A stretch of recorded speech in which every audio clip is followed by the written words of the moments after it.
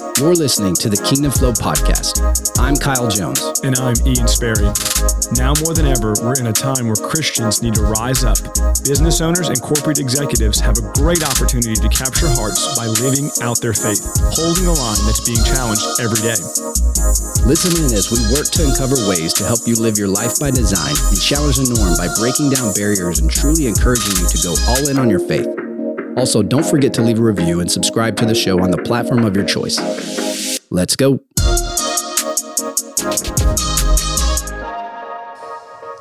Father, thank you for another day to come together and talk more about you, glorify you a bit more, lift you up more. And Lord, I just pray that this podcast again would be just glorifying and honoring to you, and it would bring you all the glory, all the praise, and all the honor. In Jesus' name we pray. Amen. Amen. Well, we're actually outdoors for this episode, and we've got our dear friend Jason Melton, who now lives down the street from us. Yes, I neighbor. should say we live down the street from you. Yes, that's right. That's right. Since you were here first. But and if the listeners can't tell, so we are outside. It sounds like there's somebody building a house behind us, so you might hear some sawing. Yeah, Kyle asked me if there was any scheduled yard maintenance, and I said no, not here. But who knows about it? Yeah, we can't control the elements. Yes, we've got some horses over here that you can't see in the background, so hopefully they'll behave themselves as well. But Jason, appreciate you being on the show, man. My pleasure. We identified you as somebody that we wanted to have when we first got going to be a guest on the episode, and a lot of it obviously has to do with your background, because we like to bring in high-level achievers and people that are successful both in the business world but also the family world and the spiritual world as well. And so that's why we're happy to have you. And so just to hit a couple high points on your background, this bio you sent me, you've done quite a bit. So you started as an investment banker, eventually worked your way through a few C-level positions,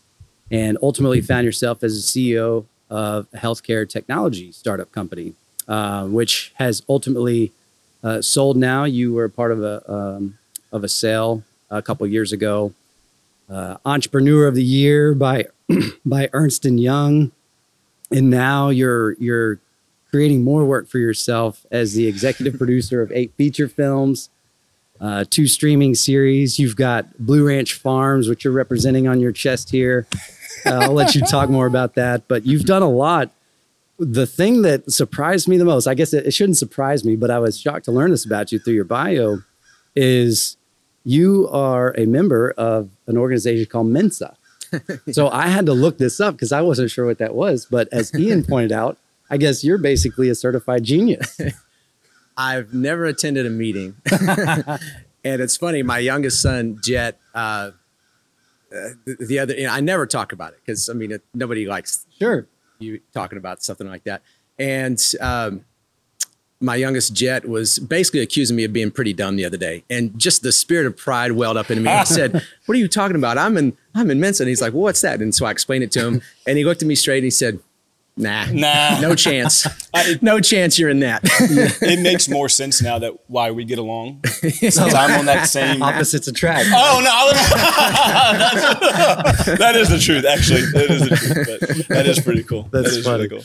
That's funny. So, of all that to say, you're also a great man of God. Yeah. You've been a part of just various churches, even startup churches, if you will, and you've been close to the pastors who have started those churches. And so, I'm looking forward to this because you bring a wealth of wisdom, and you're a younger guy. You got a couple grays, but we all do at this point. But usually, you've accomplished so much, and in where you are in life, and you're also in a new season of life. So I'm curious to know a little bit. Maybe we can start there. Sold a company, and you've picked up some of these other hobbies.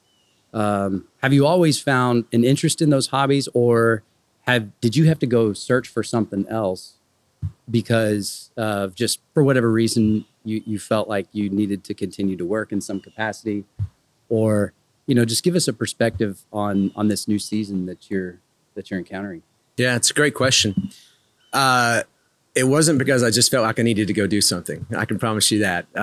About 10 years ago, I had been working with great people, godly men who were successful businessmen, and I was a junior partner of theirs and in and around a lot of folks, but there wasn't anybody's life that I really wanted. And at that time, I felt like the Lord started giving me permission to change the way that I looked at success and what that meant for me, and not to do it in a way that was comparing my relative success with other folks. And at the same time, the Lord started putting these dreams in my heart of things that I was really excited about doing, that I knew if I had the chance, the time and the resources to focus on them, it never would feel like work. But I didn't have the time and resources at the time. And there's, a lot behind that story. But so when we sold the business 2 years ago, a little over 2 years ago, as we were getting ready to close that transaction, I knew that the next season was going to come. And I'd had these thoughts and plans for several years leading up to that happening. In fact, I'd written out the things that the Lord had put on my heart to go and do and focus on several years before that sale took place. But that was a necessary step. And so I took a little bit of time, like maybe a week. They say you're supposed to take a long period of time after working to accomplish something like that. But I was just so passionate about these other things. It has not felt like work since. And although I am quite a bit busier than I was even running a fast growing business. So. Yeah.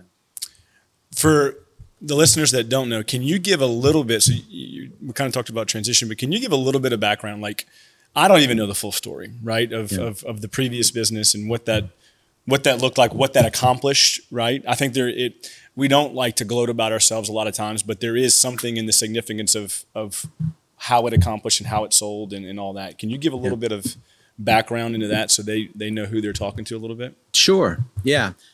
So that business was called Second MD, and it was definitely a team effort. I was not the founder of that business. It was founded by a dear friend, a guy named Clint Phillips, who's a South African guy, loves the Lord, really interesting story. He moved to Aspen to play rugby, and then started out doing odd and ends jobs to pay the bills, and then started a pain and management clinic, spine and joint management clinic in Aspen, Colorado. And he had been trained as a chiropractor in South Africa. Okay. And then had some kids up there, and his third daughter, or his third child, when she was born, she had a stroke shortly after birth and was paralyzed on the right side of her body, including her face and right arm, and they didn't know what to do. So it was a real ordeal to get answers for their own daughter. The first doctor in Aspen said, "I can't help you." The next doctor in Denver, several hours away, said, "Your daughter will never walk or talk." The next doctor, 4-month waiting list in Houston, within a minute of the appointment, after all the paperwork, said, "I'm sorry, I'm not the right doctor for you, but I know somebody who is." It's another 3-month waiting list. So it was the better part of a year before he could get answers for his daughter.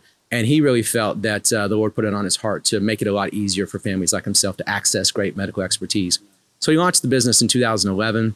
I got involved in late 2013. I was working with a serial entrepreneur, a great man, and it was the last thing that we took a stake in together. And then unfortunately, my friend and mentor, Stacy Taylor, he passed away. He was only 49. He was kite surfing in Switzerland, instant heart failure. And so this happened to be, his passing was like a week before I was scheduled to go on a men's expedition in Colorado. And that's really where I learned that you could have a conversational walk with the Lord and really, believe that and understand it and hear the voice of God and have him direct your life. And I had a whole lot of questions at that point, and we can dive into that later if you'd like. But so I unwound, there are a lot of different businesses we were involved with. The family really didn't want to be involved with any of them. So we unwound those remarkably fast.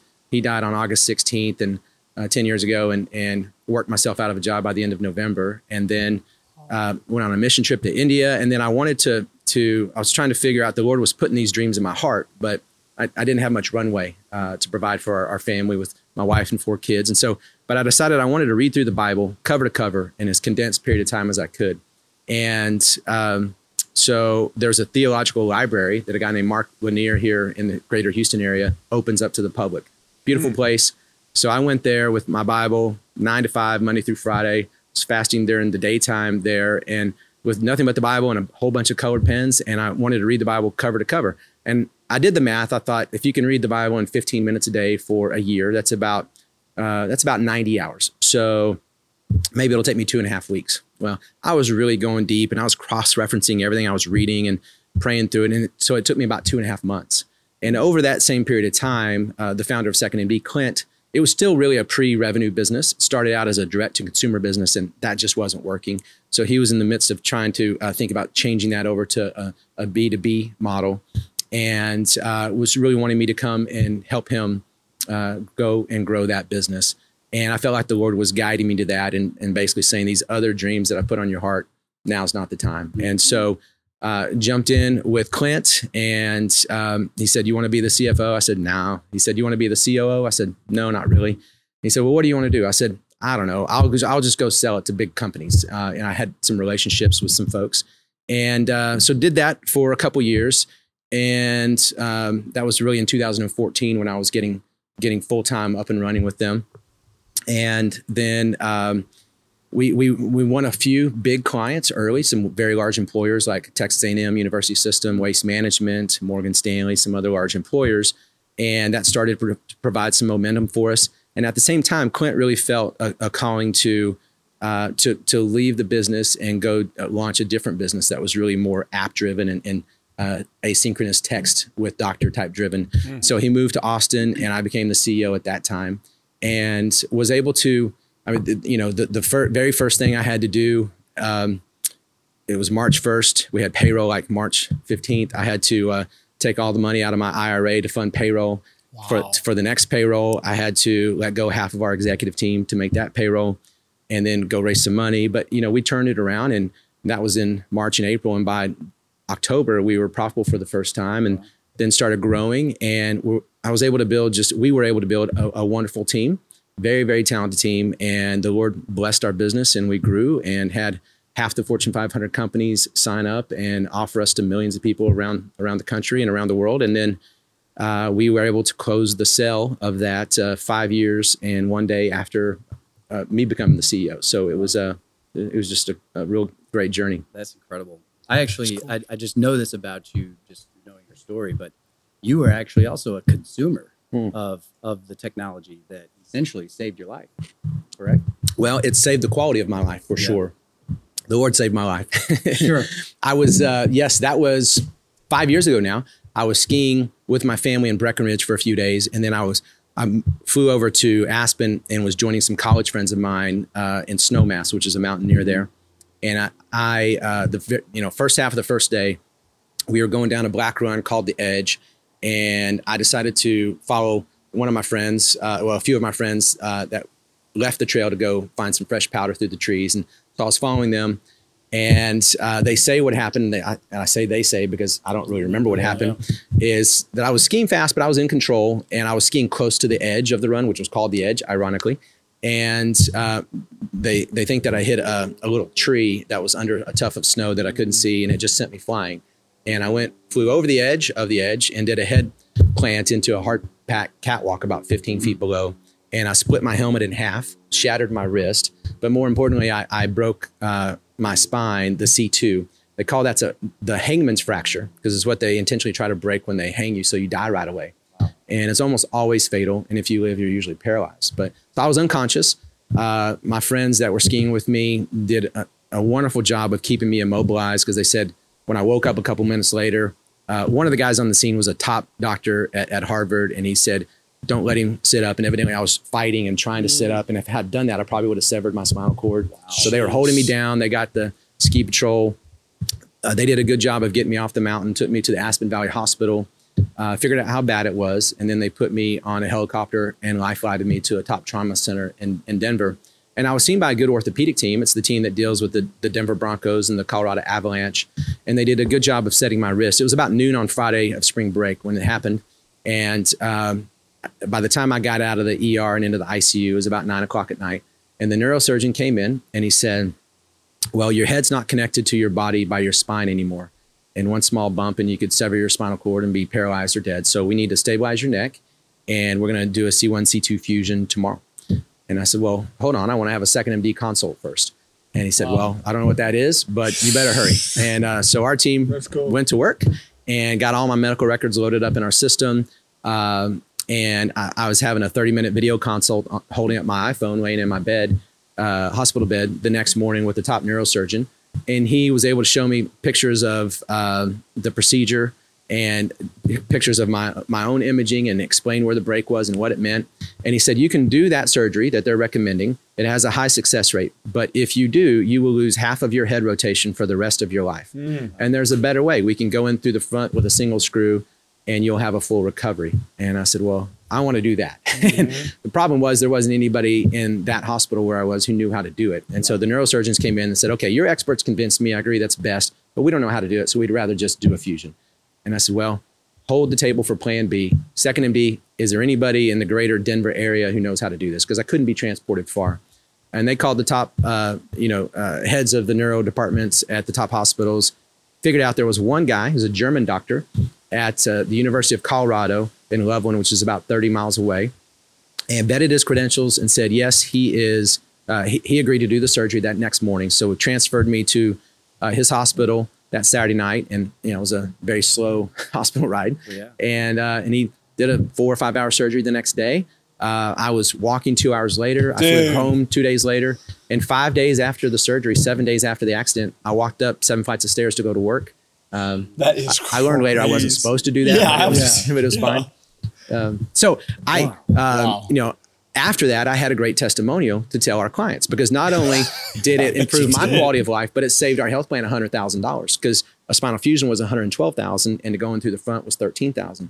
So, and that's really what our service did, is we helped people get better results, and it wound up saving a lot of unnecessary, overly aggressive treatments. And so the payers would save money as well. And that combination enabled us to grow. But I would go and tell potential customers, hey, I believe in our business so much, I broke my neck to prove that it works. Oh my gosh, dude. That's an incredible story. It really is incredible. How did they, I'm just curious on it. How did they keep you stabilized before surgery? Like, I would have been afraid to fart. I mean, like, I would have been, Well, what's really, the protection of the Lord was all around me. My wife was there praying for me. We had 3 friends that were my friends' wives, and then my wife's friends that came in and were praying over me the whole time. And interestingly enough, I was at a top trauma hospital, so you would think they knew what they were doing. But before the neurosurgeon came in and said, hey, we got to do a fusion, don't move because you could die, they had an orderly come and say, okay, we got to get you walking around. And he got me up, and I walked for 30 minutes. I walked a couple miles around the hospital floor for about a half an hour. And then I came back and he said, now just sit in this chair. So I'm sitting up in the chair and I'm like, I'm not feeling very well. I think I need to lay down. And I lay back down. And then after that, the neurosurgeon came in and said, hey, if you move at all, you're going to sever your spinal cord. So don't move. That's amazing. Wow. Glad that we're both communicating. Jeez. Wow. That's such a cool story. Have you had any significant side effects since then? I'm just curious. Well, so I had to be in a neck brace for a few months, and right as I got out of the neck brace, so this was like early March. In mid-June, I was going with my wife to Hawaii for our 15th wedding anniversary, and I had my neck brace on, but I wanted to be able to do everything, and so I talked to that neurosurgeon again, who was on our platform. And I said, hey, doc, can I jump off cliffs? No. Okay. Can I go scuba diving? No. Can I mountain bike? No. Can I do this? Everything I threw out at him, he basically said, no, you can't do. And that's not what I wanted to hear. So, I mean, I did a few of them anyway, but after that, I went to a healthcare conference in San Diego, and I was out of the brace at this point. And I remember I was sitting in a conference room listening to former President George W. Bush speak, and he was doing an amazing job. But all of a sudden, it felt like somebody hit me with a cattle prod, and my whole body just felt like it was jolted with electricity, not in a good way. Yeah. And it's like, well, what was that? And out of nowhere, and that kept happening about it, and unpredictably about a dozen times a day for the next month. And like, what's going on? And so actually, one of our top nurses, April Reese, said, I think what you have, I've been researching it. I think it's called Lermite syndrome. And it's a demyelination of the spinal cord. It's basically some damage and swelling of the spinal cord. And that's the prognosis. I mean, that's the diagnosis. The prognosis is they had no idea if you'll deal with it for the rest of your life or if it'll go away tomorrow. Like nobody would ever, there's no way to know. And our doctor said, yeah, good chance you'll be dealing with this for the rest of your life. There's nothing we can do. And so that wasn't news that I wanted to hear, obviously. Yeah. And I was still in the point where they said, hey, if you basically don't do any of the fun things you want to do for the next year and give this thing a chance to heal, then it'll probably be healed. But if you, in terms of my neck, fusing back together, but if not, we're going to go ahead and have to do that fusion, and then you will lose half your rotation. So, be nice. And I've never been a very good patient, but I was trying to be, play nice. But about a month after that, those electric jolts were going through my body, I started, I was taking one of my daughters to a great camp in Northern California called JH Ranch. And there's a lot of high adrenaline stuff there. A funny side note in a moment. But we flew into Bethel, California, which there's a great, Redding, California, where there's a great church, Bethel Church there, and known to be a place where a lot of people come and get healing. And we went there the Sunday before the camp, and then the Sunday after. And the Sunday before, the pastor was saying, hey, doing a moment for anybody who needed healing. And he said, I feel like there are people out there that have neck problems that need healing. And I wasn't the only one that stood up, but I went to get prayer for that. And I noticed that week they weren't happening as frequently. And then we went back the second Sunday, after the camp, and I went up for prayer again. And from that moment forward, I never had another tremor again. Wow. It was completely gone, which is amazing. And the side note that I mentioned, they have something called the Alpine Tower at JH Ranch. And I'm like, this is 3 months after my neck surgery, and I'm not supposed to be doing anything. And anyway, like a few weeks later, I'm in Seattle. I'm pitching to Starbucks, and I'm in Seattle, and I get a text message from my wife, and it's a picture of me at the top of the Alpine Tower, hanging onto a rope over here and jumping to a cargo net over here. And she says, and just sends me the picture. And I just text back, where did you get that? And she said, it's on their website. And I was like, oh, my busted. So wow. We kind of just go with the flow in this podcast. And so, but I'm picking up on little not subtle things in the story themselves, between how you got involved with the business, almost dying, and then knowing a little bit of Tiffany's story. The last 10 years of your life have been defined by miracles. Yeah. Like legitimate miracles. Absolutely. There are people that listen to this podcast that are either in need of a miracle, are still waiting for a miracle. Or would you share a little bit of, and I want, again, I've said this a couple podcasts ago, a lot of times we always hear the negative side of things and we never hear the fruit of the miracle of things, right? And this is what I love about this podcast is these are stories where God has showed up and showed off every time, all the time. And so would you share a little bit about Tiff's story? Oh, sorry. You're right. Keep beating. Sorry. Would you share a little bit about Tiffany's story, your wife's, and how there was another miracle with that, just to encourage the listeners, and really it encourages me every time I hear it. I'll be happy to. And then there's a couple of others that I can tell briefly as well. Please. So October 3rd of 2019. So this is a few years after my neck injury. Accident. Yep. And right after, and it was about 11 months after losing my mom to cancer, and she had battled stage 4 cancer for a while, and that was a tough ordeal. I'm flying back from New York on a business trip, and when I land at the airport, I have a voicemail to call Tiffany. And so I called her, and she's in tears, and she said, well, let me back up. So earlier that summer, so that was been in October. In June, we took our whole family to South Africa for a mission trip. And as we landed after like 30 hours of flight, we're landing, and Tiffany says, I feel like I've got a lump in my groin, and I don't know what it is.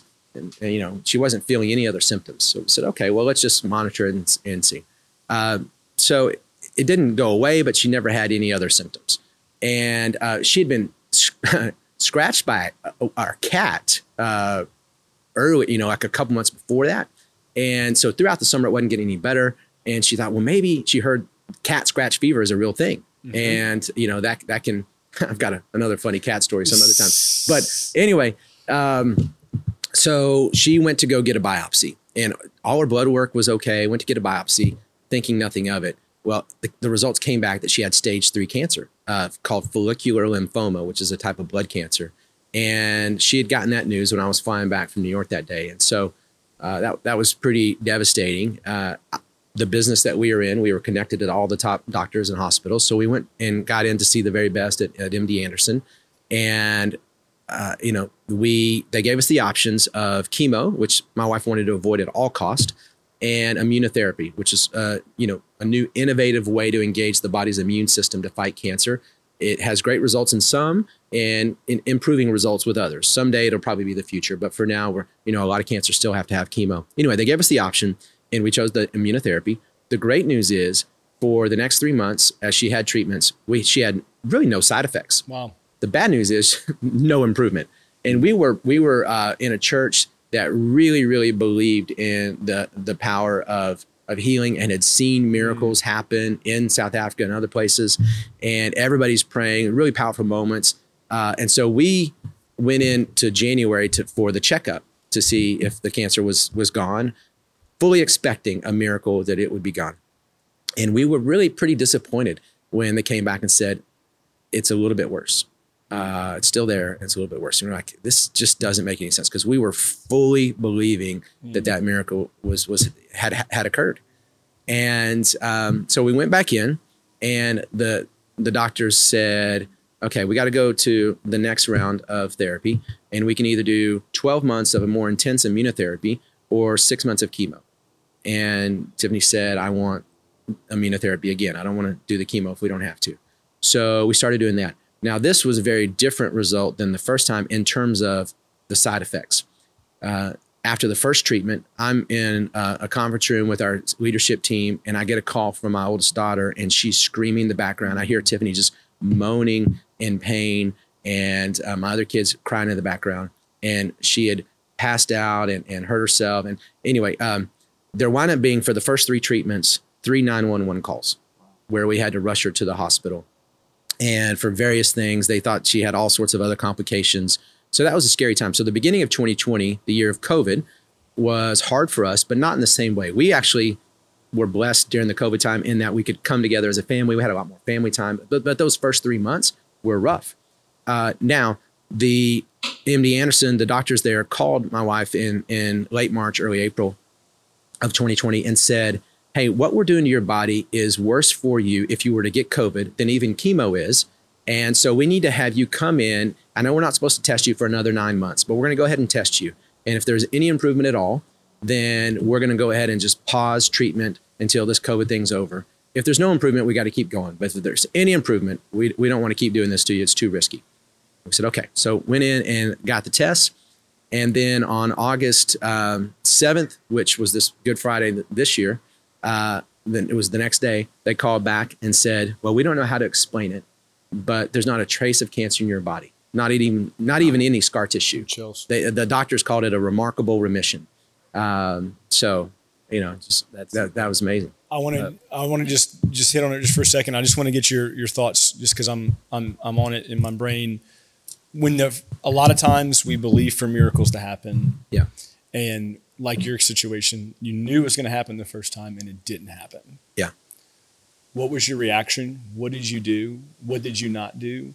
A lot of times people give up and they're just, you know what I'm saying? Yeah. How did y'all continue? I'm beating the table again. How did y'all continue to stay in the faith and believe again? Well, through faith, yeah, I think is the first thing. And through surrender, understanding that we can take our petitions to the Lord. We can even pray in his authority that he's given us. And we've seen that work in a number of ways and times. But ultimately, it's up to God. And we just have to trust that what he has in mind is the best. We struggled through this with my mom, really believing that she was going to be healed. Yeah. And she was showing signs of healing. And then all of her treatments for the cancer led to a different type of cancer, acute, like leukemia. And that within 30 days of that diagnosis, she was gone. And so we struggled with why was she not healed when we believed that she was going to be. But at the end of the day, we've also seen many times the Lord healing. And the reality is every day is a blessing. Every day that we have is a blessing and a gift from the Lord. And we should treat it as such. So with Tiffany, we continued to believe that the Lord had a plan and that either through whatever was going on, he was sovereign and we were just going to lean into that and trust. And while we kept praying for healing and commanding healing in the Lord's name, I will say that my mom was able to share her faith with several people, other patients in the hospital and other staff at the hospital. And who knows what eternal fruit will come from her being in that situation. We have to just trust that there were good things there. I mentioned there were a couple of other quick ones. Do I have time to tell a couple of quick ones? So I didn't grow up believing that the Lord was still doing miracles. Typically like in the Baptist church, it's like, hey, that happened a long time ago. It doesn't happen anymore. Same thing with the Lord speaking to you and other things, right? And so that just wasn't my understanding of things. And through working with the two brothers, Clint and Brent Phillips at 2nd MD that had grown up in South Africa, and their mom, Maureen Momo, wonderful woman of faith, they grew up in the church in South Africa where that was the norm. Like you saw miracles all the time, and that's what you expected. And then they came to church and they're like, why is God different here? This doesn't, in America. When they came to America, they're like, I don't understand. Wow. What do you mean you don't believe that God can heal? I've seen it all the time growing up. And so they started, just hearing all their stories started challenging me. And we were going to prepare for a mission trip in South Africa.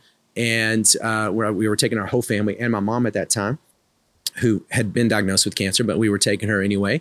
And so Brent Phillips, who was the pastor of that church, was asking us to read books on healing, and one from the guy that leads the Bethel Church and others. And that really started opening my eyes to, well, there's a lot of other people that seem to have some credibility that say this happens as well. I've got two dear friends and business partners that claim it happens all the time. Right. I didn't believe until a few years ago you could hear from the Lord, and now I have a daily conversational walk with the Lord. So who knows? And I'm open to whatever. Lord, show me what's real. And then a couple months before we went, there is a book that's written by now a dear friend, a guy named Lee Strobel. It's called The Case for Christ. Yeah. Mm-hmm. And Lee's an awesome man. I didn't know him at the time, but it was really pivotal in my returning to faith in the Lord and really becoming a Christian really for the first time back in my mid-20s. And right at this time, he had made a movie on The Case for Christ, and it was coming out. And I had no idea if it was going to be any good, but I wanted people to see it. And so I rented out a movie theater, and I invited a few hundred folks, and I then took them to this industrial warehouse space where we were moving our church to at the time, at a plant that we'd helped plant, a church that we'd helped plant. And it was this old industrial building with 1-inch thick steel doors.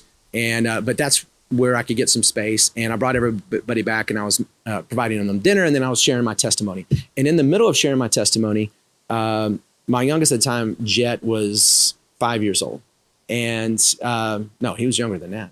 Anyway, he's around that age, maybe 4 or 5 years old. And I'm sharing my testimony, and Tiffany runs up to me and says, come here, Jet's hurt.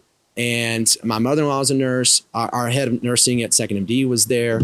And what had happened is Jet was running around playing, and he put his index finger on his right hand, and he's right-handed. So like the most important finger you have in the jamb of the door, and someone had slammed that big 1-inch thick steel door closed, and it closed completely on his finger. And they brought me Jet, and we're holding him, and his right finger was flat as like a pancake and white. There was no color in it, and it was completely flat. And my mother-in-law, who was a nurse, and our head of nursing at 2nd MD said, he's going to lose his finger. We need to get him to the hospital. And so we're about to do that. This is in the middle of me sharing my testimony there. And Brent Phillips, the guy that I mentioned that I worked with, who was a dear friend, who was taking us to South Africa, he said, hold on, let's stop and pray. I said, okay. And so he put his hands on Jet's finger and started praying for a couple minutes, and then took his hand off, and we saw it in front of our eyes, his finger started coming back into normal shape, the color coming back in. We didn't even take him to the hospital. I continued my testimony. We continued dinner, took him home that night, didn't even have any like children's Advil, and we were playing catch in the yard the next day. Dude, wow. That deserves a slap. Which was amazing. That is amazing. And so that was the first miracle I ever saw with my own eyes. And we saw a lot after that. But the second one, and this sounds not near as important, I guess, as potentially losing a finger, but when we were on the flight to London, which was a stopover to South Africa, like half an hour before we land, we had about a 10-hour layover in London. And half an hour before we land, my son, James, who was 2 years older than Jet, said, I don't feel well, and I'm going to throw up. I said, okay. And so I get him up, and I'm trying to get him back to the bathroom at the back of the plane. And he just loses his stuff everywhere, over passengers, over the aisle. I mean, that's a lot of stuff. Imagine if you were on that plane. Yeah. And so it was so bad, the stewardesses brought us a big industrial size waste bag and said, use this the rest of it. And he's filling that up the whole rest of the flight.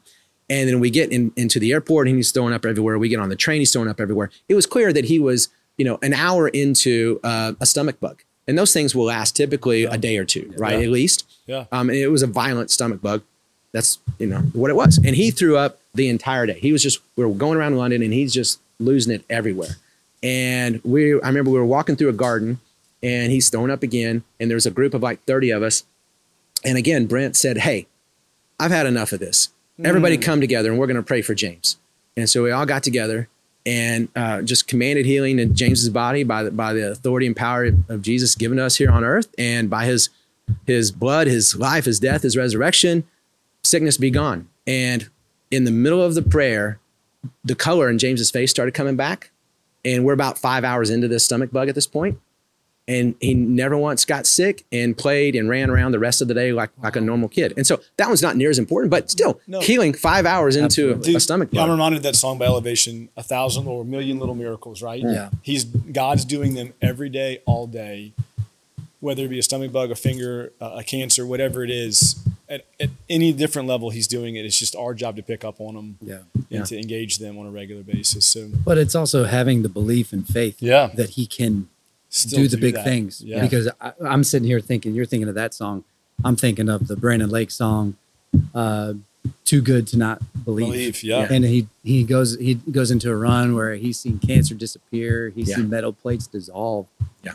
And I got to be honest, probably even 5 years ago, just where I was in my faith journey, I don't know if I would have truly believed that where I do now. And, I've just heard too many stories like this where you can't explain it. Yeah. And that's all it is. It's a miracle in itself. And I think where the world is today, people most of the time don't have enough faith to see that through.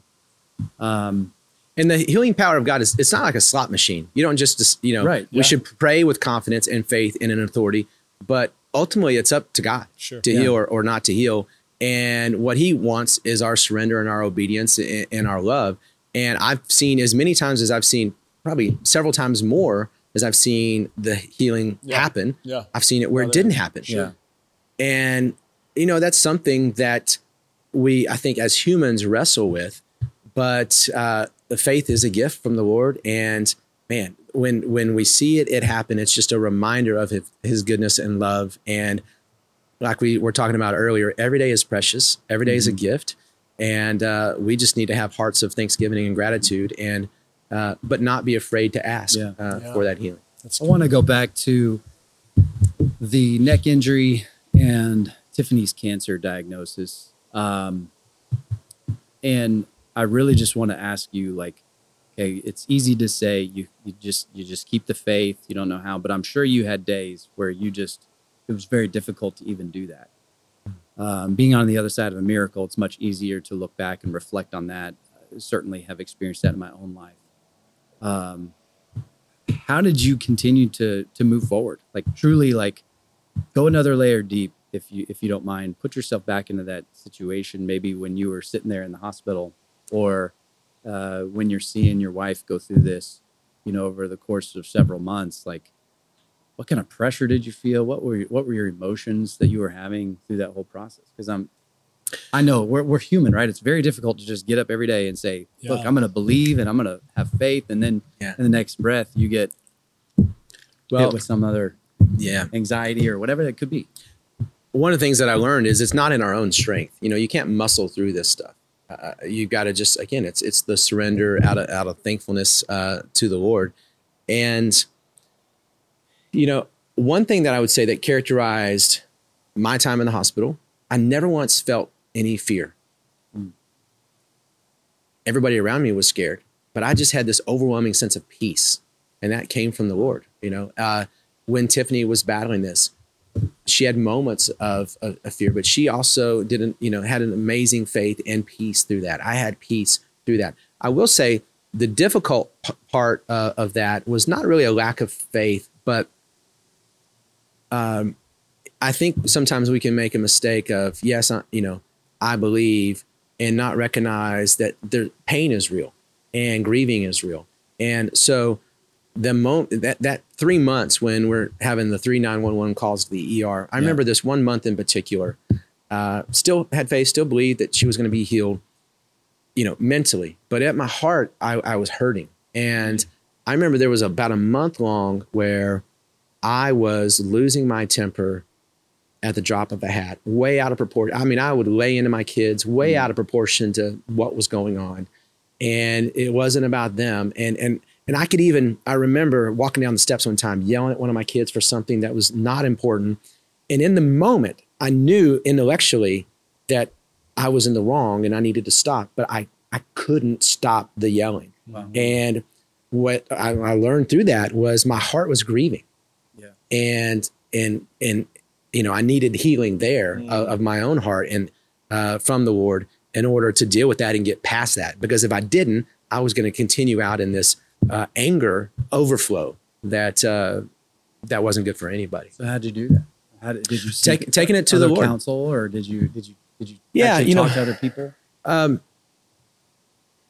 I am sure that there were some wonderful, wise folks that were guiding me through this, but I think most importantly is I had learned through some of the men's and women's expeditions that we lead and helping men, understand the heart of Christ and who we are and how to hear the voice of God and to believe it and to walk out in that faith. I had learned that there are lies that we believe. There are agreements we make with the enemy that need to be repented of and broken, and we need to have the Lord speak truth into that. And so really just going through that and taking it back to the Lord and said, Lord, I'm upset and I forgive you, forgive myself for being angry. What lie am I believing here? And then having the Lord, speak into that so that I could break that lie and replace it with his truth. Yeah. I think the phrase that I keep hearing in my head is you were just always ready. It was you were in this posture of staying ready by constantly submitting to yourself on a daily basis, submitting to the Lord, submitting to his presence so that you don't have to get ready. Yeah. And that's reactive of it is, we if we're always ready, if we're in that posture, then we don't have to react and get ready. And now I'm going to pray because somebody close to me is sick. No, you're putting in the reps and you're exercising that faith on a daily basis. You don't get that peace unless you're doing that on a daily basis. Well, and if I could tell a little bit of story about how that came to be, I'd mentioned that men's expedition in Colorado about 10 years ago, shortly after my friend and mentor passed away, like within a week. And I had no idea what I was getting into, frankly. I just had a friend who'd gone the year before and said, hey, guys, get together in Colorado. It's a lot of fun. You should come. And I'm one of those guys. I've just always said yes to everything, and so I said, sure. I didn't know any details. Get there.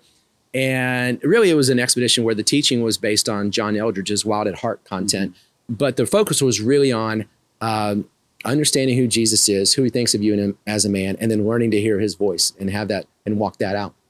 And I remember, I'm sorry if I back up just a little bit. Yeah, a few months before that, we were in a very, very busy season of life. I was coaching 2 or 3 sports for kids. We were shutting down one business. We were growing another business. My wife was homeschooling all 4 of our kids. We were planting a church. We were leading a community group. in our home where I was teaching. We were preparing all the meals. We were doing the babysitting and the cleaning. And it was just we were setting up and breaking down the church. It was a busy season. And I was okay because like with the people coming over, I'm an extrovert. I'm okay with that. My wife is an introvert. And all that really means, it doesn't mean you don't like people. It just means you recharge by yourself. Yes. Whereas someone like myself, someone like myself, I kind of recharge being around people. Right. Yep. And so, but I noticed that my wife was just worn out and wasn't very happy. I mean, she would just look like she was completely numb. And so I took her on a date, and I can still remember I'm driving in the car and I look over at her and I said, "Hey, babe, what are you looking forward to?" And she said, "Nothing." And she's just listlessly looking out the window. And I was shocked because I'm excited, looking forward to everything. And I said, "Well, I mean, what are you excited about?" And she said, "I can't think of anything." And I mean, that was so hard to hear as a husband. I thought I was doing a pretty good job, frankly. But so I started praying, "Lord, how do I make my wife's heart come alive?" And this was before I knew you could really, what that meant to have a walk with the Lord. And so one of the first questions I asked on that mountain in Colorado was, "God, how do I make my wife's heart come alive?" And I remember him saying, "First off, you can't. Only I can do that. And I will. Trust me in that. But you do have a job to play. Your job is to love her well and to pursue her relentlessly, regardless of how she responds." And, that wasn't the silver bullet I was looking for. Frankly, I wanted like a much shorter approach to this. But it was freeing in in one important way, because up to that point, if I look back and I'm honest about it, my love must have felt very conditional to my wife, because I would try to love her. And if she didn't respond the way that I thought was deserved, then I would get frustrated and stop pursuing her. And that just reinforced in her mind that my love was conditional, right? And so she didn't feel safe. She didn't feel secure in that, didn't feel noticed and loved.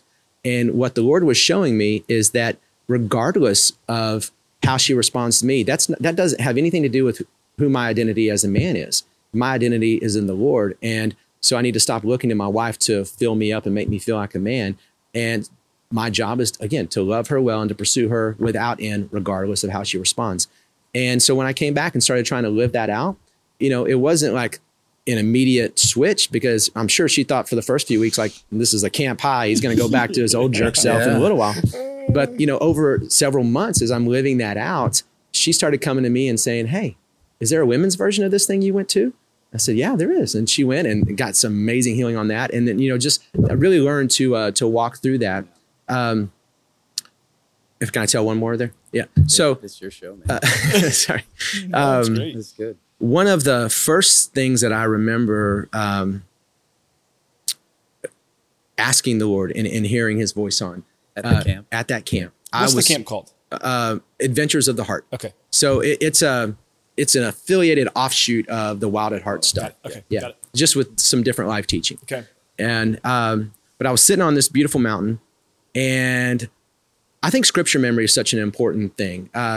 So walking, I had just memorized the Sermon on the Mount, Matthew 5, 6, and 7, right before this. And so walking up the hike, I'm just repeating, that scripture. And then I sit down and I'm looking out over, there's a valley, and then there's a little corral in the valley. And I said, "God, what is it like to walk with you? What does that really look like?" And just then I noticed there was a man, a cowboy, dressed to the nines in his hat and his boot and his spurs and, chaps. And he's walking around doing something in the corral and in the barn. And he's got this little boy, that probably 4 or 5 year old boy that's dressed just like him, that's following him around, doing everything, trying to do everything that he's doing. And so I'm just sitting there watching, and the cowboy stopped what he was doing in the barn, walked across the corral, and opened the door and started getting in his pickup. And his little son started sprinting after him, fell down, tripped, got up, dusted himself off, and just started running to his daddy with his arms up like this. And he wasn't tall enough to get into the truck. And his dad just reached over and picked him up and set him in his lap and drove off. And I could see the biggest smile on that little boy's face. And the Lord was telling me that's what it's like to follow me. Because that boy had no idea where he was going or what he was going to be doing. All he knew is that he was with his daddy. Yeah. He was with his daddy in his lap, going on whatever adventure his dad had for him. And that's all he needed. He couldn't have been any happier. And that was such a powerful picture for me of what it's like to walk with the Lord. So I said, show me a picture of what that looks like, Lord. And so I'm drawing, and I had up to this point, way too many ambitions and other things, which I can get to in a minute. But he said, I'm not going to tell you how to get from here to here in a straight line. I'm going to tell you how to just go a little ways, and then you have to take a right angle, and to where you can't see around the corners, so that you have to walk in faith. And it will be so much more fun. You will be relying on me, and I'm going to take you on a much greater adventure than you could do on your own. So that's what it's going to be like to walk with me. And it was so freeing. And I mentioned that ambition. When I was 26, I wrote my obituary. It's all the things I was going to do when I died at 101. And it was ridiculous. You take like the 10 most successful people you can think of, put them together, and that's what I believed I was going to accomplish in my life. And now, I'm not saying that you shouldn't have goals, sure. But for me, I took it to the extreme, like too far. And I remember, and so the results of that was I felt like I had to make every second of my life productive towards an end. Otherwise, I was wasting time. And what that really meant was everybody around me was exhausted. And I must have been miserable as a husband, right? Because everything had to be productive to these outrageous goals. And I felt like the Lord was telling me when I brought that to him on that mountain. Again, this is all happening that first week, which is a great start to a walking conversation with the Lord. But he said, hey, those aren't from me. Those goals aren't from me. Go home and print them out and burn them. So I did. I literally went out, went home, printed them out and burned them. And he said, print them out and burn them, and then come to me every day and ask me what I have for you that day. And I will open the doors I want you to walk through. I'll give you favor with the people I want you to have favor with. I'll close the doors I don't want you to go through, and you'll have nothing to worry about. And don't, and just walk freely and lightly with me and try to stay in the center of my will. And then I'll just take care of the rest. And it didn't mean that I became a couch potato. If the Lord was putting dreams in my heart to go and do, and passions, but it was incredibly freeing that I didn't have to rely on myself, through that. And I would tell you when we sold our business and I finally had the resources to go and do a number of these things that I've dreamed about doing, half of the proceeds were in stock. And as the CEO, they made me basically put up half of my stake. So all of my stock that I would lose if I left within 2 years. That was a retention play for them. And so I was like the only big shareholder that was tied up. And over that process, just market conditions, the stock tanked like 90%. And so all the money that I had to go do these things that I wanted to do was going away. And I remember there was about, so that was in 2020, the fall of 2021, I just was feeling not my light, joyful self. And I, again, was kind of reverting back to that, to acting out of, overly aggressive or angry out of proportion and just mopey. And that wasn't me, because I'm usually a very carefree, optimistic guy. And I remember the week between Christmas and New Year's, I was in the shower and I was like, Lord, I was just angry. And I was like, you gave me these dreams. I believe that. So why are you taking away all the resources to do these? Why is things taking this long? And I felt like he spoke to me there. He said, yes, I did give you those dreams and I will make them come to pass. But I never told you when or how. And you forgot what it's like to be that little boy that's just following me around, going where I'm leading you. You're trying to do this in your own strength and with your own resources, and that's robbing all of your joy. So at this time, I'd actually written down the dream several years before, and I had a habit of reading them every day. And at that point, I felt the Lord say, stop reading those. It's putting too much time pressure on you, and you're relying too much on yourself. And so, I was, again, able to walk freely and lightly for the next several months. And then occasionally I would slip back in, the stock would go down again. I'm like, I'd get frustrated. And then I'd have to remind myself what the Lord was saying, which is, hey, this is up to you. And you guys have a neighbor. I've got a neighbor over here who is a senior fire captain and a wonderful man. And last summer we had a big drought in Houston. He didn't have sprinklers in his lawn, so his grass was pretty dead. He had a lot of dirt everywhere. But But he told me a story the next day that was just so encouraging for me, and I'll share it here. He said, I was mowing my lawn, and all I really was doing was mowing dirt, and I was angry, and I said, but then all of a sudden I had a realization. It's like, this isn't my grass. This is God's grass. And if God wants the grass to grow, he'll make the grass grow. And he said, it was so freeing. And the rest of the day, I was able to mow my dirt in joy. Wow. And I keep, I say that to myself all the time. Like, this is not my grass, or this is not my business. This is not my farm. We're doing some amazing things at Blue Ranch Farm. And I think it's going to be incredible. And it already is, but my vision is maybe it's going to take decades to fully realize. And so I'm constantly just trying to remind myself, hey, this isn't my farm. This is God's. Yeah. That's so good. So good. I can't stop picturing that little boy just running to his dad. And what I think about is the role that we play as fathers. We're all fathers here. The role that we play as fathers in the perception that our kids have of their heavenly Father and what that looks like. And why does that even matter is because I personally want to give my kids the best perception through that role. We will never be God. That's not what I'm saying. But what we can work to do is model the behaviors, where maybe we're maintaining the vision, right? Like what you're talking about, and I kind of separated it from, you've got these goals from a vision. Vision lines more up with the legacy side, kingdom-minded, versus these goals are the little things that are going to, may or may not get you there. We don't know, but it's more of the rat race type of approach. But when you focus on the vision and the kingdom mindset, for me, that's what helps shape why I'm even continuing to pursue God. Why do I wake up every day and want to have a relationship with him? It's because I'm thinking more long-term, and I'm thinking even past a couple generations on just helping my family shape a pure vision of what our Heavenly Father looks like and how that behavior may be modeled. We'll never get there, but that's what I want to strive for. More than anything, I want them to have their own relationship with God, and I want to lead them through that process. So all that to say, go ahead. Yeah.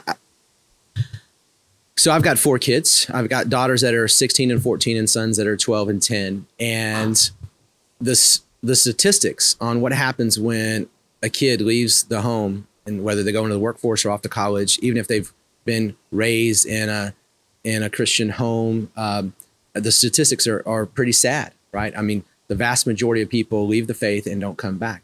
And I think the biggest issue there is, as parents, we haven't done a good enough job of giving them opportunities to see the Lord at work, and really encouraging them to have their own faith and to experience God directly for themselves. Most people, unfortunately, just borrow the faith of their parents, and then they never really experience God and know him. And so one of the things that my wife and I really try to do is those two things, help encourage situations where our children can experience God for themselves, and also just have opportunities to see him work. And I think what a blessing it is to have children. And there are a lot of people, I have many friends that want to have children that can't, and some adopt, and others aren't in a position to do that. But it really is a great reminder for us when we look at how much we love our kids and how much we would do anything to help them and just comfort them and be with them. And then to realize how much more our Father loves us. And Jesus does such a great job of teaching about that when he says, if your son wants bread, are you going to give him a stone or a snake? No. I mean, and how much of a better father is your Father in heaven? And so I think it's a great reminder for us of how much God loves us, but a great responsibility, as you said, to steward the perspective and the impression that they have. So many of us put our Father's face on God. Absolutely. And if he's aloof and checked out, that's what we think God is. Yeah. If he's, angry and controlling, that's the way we think God is. And if either of those two situations are happening, we think God doesn't care, or he is just angry and controlling. Who wants to draw close to that? Right. And so we step away. And so anyway, we definitely want, it's going to happen. We're going to wound our kids unintentionally. Sure. They're going to perceive God through the way that we treat them and the way that we act. But the more that we can have them look to God directly and not to us, and the far better that they will have the opportunity to experience him directly, the true God and his true love and face. Yeah. I mean, I was through that. I was just, I got a little emotional just thinking about that and picturing that man in that truck as myself. Yeah. And then one of my boys running up. So thank you for sharing that. I mean, all that to say, through your journey on the spiritual side, what are some other takeaways that you could impart? Like, and I'm thinking more practical, because you said you want to put your kids in a position to where they experience that. So on a practical what does that look like? basis, what is that? Yeah. What do you guys do specifically to try to do that? Another great question. I grew up, my dad was a park ranger in West Texas. So I grew up, and from the age of like 4 or 5 years old, I would leave after breakfast. I would go explore the wilderness and come home for supper. And we lived, before this house out in Katy, we lived in Lakes on Eldridge, and we backed up to the Addicks Reservoir, 20,000 acres of just wilderness. And I wanted our kids to be able to just do what I did and run around and play. And my wife and I, we'd have disagreements on that. She would be like, "You're crazy." And there's hobos living out there in the camps, and this is not the same world that you grew up in. And so we would have a lot of, and she usually won those decisions. Yeah. But we've gradually grown towards each other, meaning while I'm still a lot less risk averse than my wife, she is less risk averse than she was. And I'm more, probably thoughtful is the right way, or wise than I was. I used to just take any ridiculous risk. And so I think we've certainly grown together in that. But we try to have situations where we recognize what stage of life are our kids in, and is something. So at JH Ranch, that camp in Northern California, they do a great job of kind of walking through the different stages of your kid's life and your role as a parent. And, they're using a sailing analogy. And I took our family went on a great sailing trip a couple years ago, 5 weeks learning how to sail in Croatia. It was awesome. So some of these terms we recognize now, but the folks at JH will say, when they're in there, like where my daughters are now, you've stopped being, a cop. You're more of like just a coach and then counselor and stuff. And what you want to do is let them make their own mistakes. You got to help them avoid boat sinkers, is what they say. Like if there's a big rock or an iceberg that's going to like sink the boat and they're never going to recover from that, we as parents need to help them navigate around those. But at the same time, as much as we can, as they grow and as they get into their, early teens and then late teens, and they're learning what it means to be independent, to who they are. They're going to make a lot of mistakes, but we have to, in prayer, number one, not worry. Way too many people worry about their kids. But number two, look for ways to say no less and less, and to allow them to make mistakes, as long as we don't look at a situation and think, you're about to drive over a cliff. Yeah. And that's not good. I need to come in and help you see that, even if you're going to be mad at me for it. That's really good. That's good. As we're kind of winding down, what is a couple things? What's going on now? I know you mentioned the Blue Ranch Farms. Yeah. Can you hit a little bit of Blue Ranch? Can you hit a little bit about also some of the filming projects that are coming out? Mm-hmm. And then let us know where we can find some of that information to look more into it. Sure. So those dreams that I mentioned, the Lord started putting on my heart 10 years ago. One of those dreams was to build a biodiverse regenerative farm that put life back into the soil, that would grow as much of what shows up on our family's table as we could in the most nutritious and delicious way. and to really recognize that the conventional ways of monocrop industrial farming with chemicals, it just strips all the life out of the soil. And it's not hard to look around. I was in healthcare and see the nutrient deficiencies that people have, and all exposures to toxins and other things, and that there has to be a better way. And then as I started learning about that, recognizing that God made everything to work better together in harmony, and things, every ecosystem out there is biodiverse, and, a healthy handful of soil contains like 1 billion microorganisms. But most of the soil, like at the raw land that we bought that we're turning into a farm, it probably had like a dozen instead of 1 billion, not like 100,000, like a dozen, right? And it hadn't been sprayed chemically. It was just, that was the way that it had been managed before we got there. So the Lord put it on my heart to grow as much food for our family and the community, and teach people how He designed things to work together better in harmony, and to inspire and encourage them. So that's one aspect of the farm. There's a lot of other aspects of the farm, like a farm-to-table restaurant, butcher shop, creamery. The one thing I'd consider myself an expert in is ice cream. So we'll have, it is a goal of mine, a dream of mine, to have the best tasting ice cream in the world someday.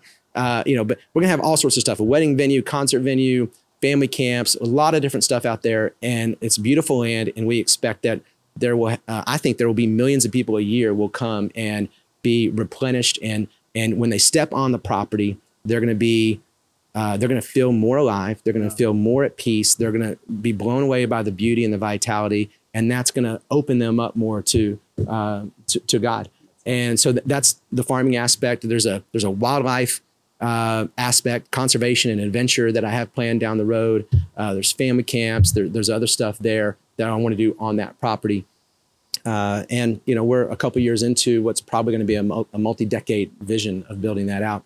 Dr. Hotze, we interviewed him last week. He encouraged everybody to have their own garden. Yes. Mm-hmm. But you took that a step further. We took it a step further. And you've got your own ranch. It's interesting. We have this beautiful place here where we had a dozen chickens, and we were getting eggs all the time. But we've got now we got thousands of chickens at the farm, and they are free range, and they're the healthiest, delicious, and they are so good, aren't they? They are so delicious. But even before we started eating the chickens, the eggs that we were getting from the farm far superior to the eggs that we were getting here at our home in Katy, and we were doing everything organically. Yeah. But two things. Number one, I recognized we were spending way more money each month on taking care of those chickens than it would cost to buy the healthiest, most organic eggs. And number two, our eggs here were good. They're better than what you can get at the store, but they weren't near as good as from the farm. So we just decided to take our dozen chickens here. There was actually 13 of them. And we took them to the farm, and now they're running around in the pastures at the farm, free range. They're a lot happier, and we're getting a lot healthier eggs. So that's kind of cool. On the film stuff, if you want me to pivot there. Yeah, please. I, along with many, many people, so I'm not unique in seeing this, but recognize that very few things have as much of an impact on our children's worldview than what they consume by screens, whether that's film, television, YouTube, music. And so there's an opportunity to use that for good. There's a lot of folks out there that use that for bad, and a lot of negative influences on our children. But media is really just a tool, like this is media, this podcast, right, sure. It can be used for good, right? And so I wanted to be a part of helping bring great stories to the screen. I've always had a passion for that, and there's an old adage in how do you make a small fortune in filmmaking? Start with a big fortune, and that's probably true. I mean, it's a very risky thing and often doesn't work out. But I have been blessed to get involved in projects that I really believe in, that I think are going to be fantastic, things that I would want to see, that I think will have great messages of truth and beauty and goodness and adventure to help awaken the hearts of men and women and really get kids on the right path. And so there's some things that we're involved with that are live action. There are some that are animated. The first two animated things I did, one's called The Wing Feather Saga, and it's the best book series I've ever read to kids by a wonderful guy named Andrew Peterson, who's in Nashville. He's a Christian singer-songwriter. Wing Feather Saga, 4 books, absolutely amazing. And it's the very first thing that I wanted to do when I had the time and money to do something, was help bring that to the screen. So season 1 of 6 seasons is out now, and you can watch that on the Angel Studios app. Yep. And my kids love it. Yeah, they love it. Awesome. Yeah. And the book series, I mean, we've done a good job with bringing it to the screen. The book series is even better. Yeah. And Andrew, and I highly recommend listening to it in Audible because Andrew's voice is so good. And the second time going through it, we didn't have the book with us, and we were spending a month in Minnesota on a lake, and so I just said, I wonder if this is on Audible. And we downloaded it and realized two things. Number one, Andrew's voice is amazing. And number two, I was mispronouncing half the words in the book.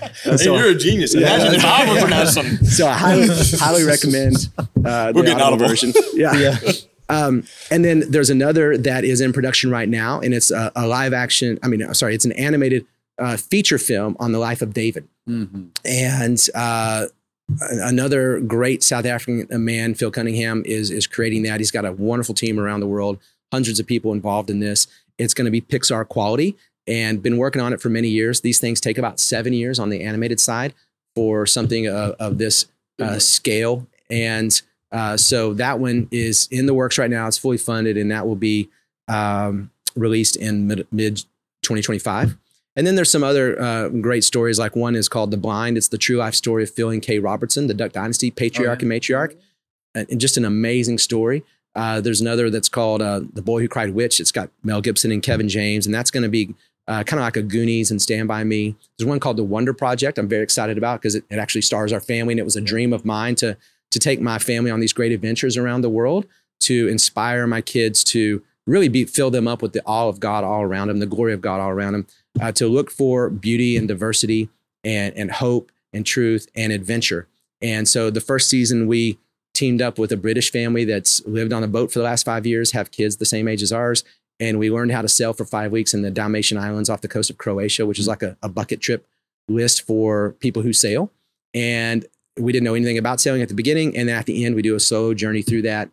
Without the Woods family and, the complications of that. Anyway, we've filmed that. It's 5 episodes, and we're in early discussions now with people who, what platform to put that on. So that'll be fun. And there's just a variety of things that we're getting involved with. I imagine it won't slow down from there. But the one I am most excited about is the David. It's stupid. We've actually been privy to seeing a little bit of that. It truly is Pixar quality. Is there actually anything publicly available, like a YouTube link that people can check it out on? Save it or post it to our We'll deal. post it, but they can also search for it too, right? You can. TheDavidMovie.com. So TheDavidMovie.com. They have like the 5-minute video short on it, which is just a sample. We're coming out with, we're making right now 5 short films, animated. They're like 5 minutes each. And they'll be released later this year. It's like, to build the groundswell for the feature film. And these are like, they're on the 5 attributes of David, like, warrior, shepherd, king, poet. And so those are going to be amazing. I've, read the scripts and seen the animatics on those, and it's beautiful. We think that can be great content for like vacation Bible schools. We can roll out teaching series on David and have churches around the country all teaching on David at the same time, right before the film comes out. I think it's going to be the most watched animated film of all time. And it's got opportunities for things like to be a Broadway musical, et cetera, and other things. So, well, just the accuracy too, and the depth. We got to meet Phil when he came in town, and him talking about just the amount of time that they even spent in Israel, where the David and Goliath scene was actually, had, and it was just so cool the amount of detail that went into it. So I really am excited about that, but I don't know if I have anything else. I mean, I'm sure we could keep talking. Can you tell us where to follow Blue Ranch Farms? Yes, thank you. Yeah. So the URL is www.blueranchfarm.com. Blue Ranch Farms, owned by somebody in England, and it was going to cost me several $1,000s to buy, but it was like $20 to get blueranchfarm.com. So I went with that. So it's blueranchfarm.com, and it's an awesome site. I was there Sunday. I was really there all weekend, and then yesterday. And in the springtime, we have a lot of baby animals. So we've got cattle and sheep and pigs and goats and chickens and ducks and donkeys and horses and turkey and all sorts of things. We just bought over the weekend. We just bought another 52 Jersey cows because we've got 80 now. We're going to build up, to have the best raw milk and ice cream in the world. And we got a lot of beef cattle as well. But we're having babies. So we've had several baby lambs born right around Easter, which was really cool, including triplets to one, which is rare. We've had 80 baby goats born in the last week or two, and we think we'll have another 100 or 200 born in the next few weeks. Some of our, we have 17 Great Pyrenees dogs, which are amazing dogs. 2 of them are pregnant.